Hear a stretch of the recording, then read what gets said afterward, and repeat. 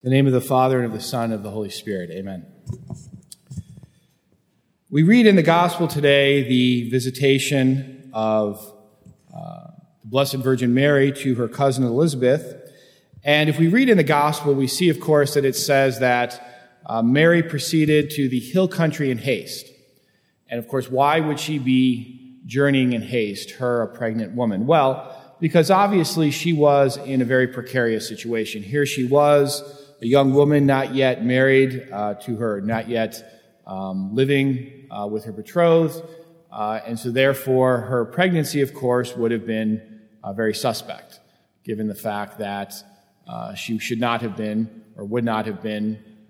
intimate with her husband yet at this point. And so we can imagine that this journey was undertaking, at least in part, in order to remove herself from the prying eyes of her fellow Nazareans.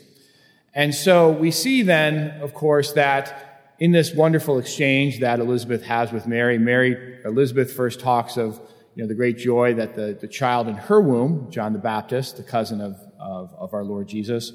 leapt with joy just when he heard the words from Mary's mouth. And then, of course, we have the Blessed Virgin Mary, who then makes her great Magnificat, her great testimony to the love that the Lord has shown her. And of course, we hear those words and we immediately associate them with great joy, and of course they are. But we have to recognize that Mary's actual circumstances at this point, her actual life, looked at from a natural perspective, was actually very difficult. It's not an occasion of joy to be dealing with this pregnancy at this moment. It's only because she is, of course, aware that this child is a great gift from the Holy Spirit, that he is the Messiah, and the fact that, of course, she knows that she is doing the will of God, that she has given her fiat, her yes to our Lord, and so therefore she has this joy that despite the natural circumstances and the natural difficulties that she finds in her life, she has reason to be supernaturally joyful. And this is something that I think we all as Christians have to remember. Unfortunately, especially, in the present circumstances, we've had, obviously this string of disclosures, first with former Cardinal McCarrick in Washington, D.C., and then, of course, now we've just recently had this grand jury report in Pennsylvania about the 6 dioceses. And, one reads these things, one hears about these things, and one is just sickened at, the immorality amongst the clergy, and the mismanagement by bishops who should have known better in terms of their management of the house of God, of the especially, of course, of the victims and their well-being, but, of course, also the larger church, who has the right to expect that these things be handled, of course, in a moral, prudent, and charitable way. And so, of course, as Christians, we feel the great weight of these failures, that they deaden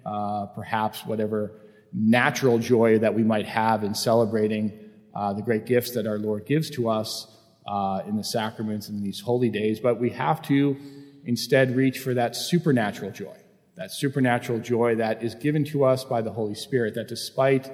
our natural circumstances, which can be depressing, that we have something greater to aspire to. And of course, we see this in Mary's assumption,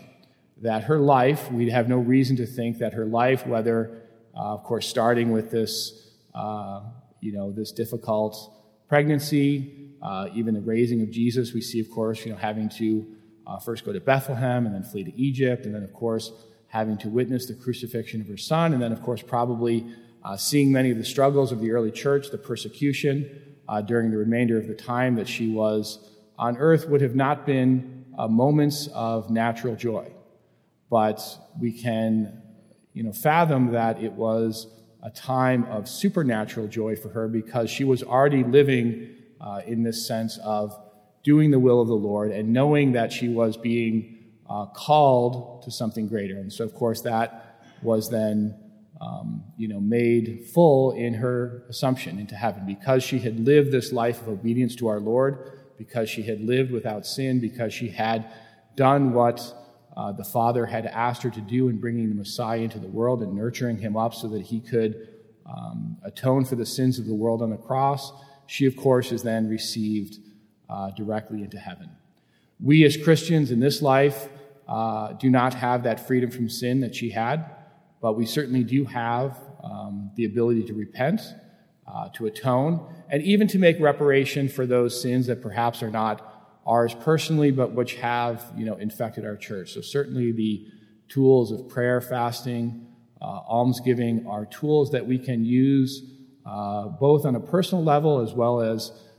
in a larger community as ways of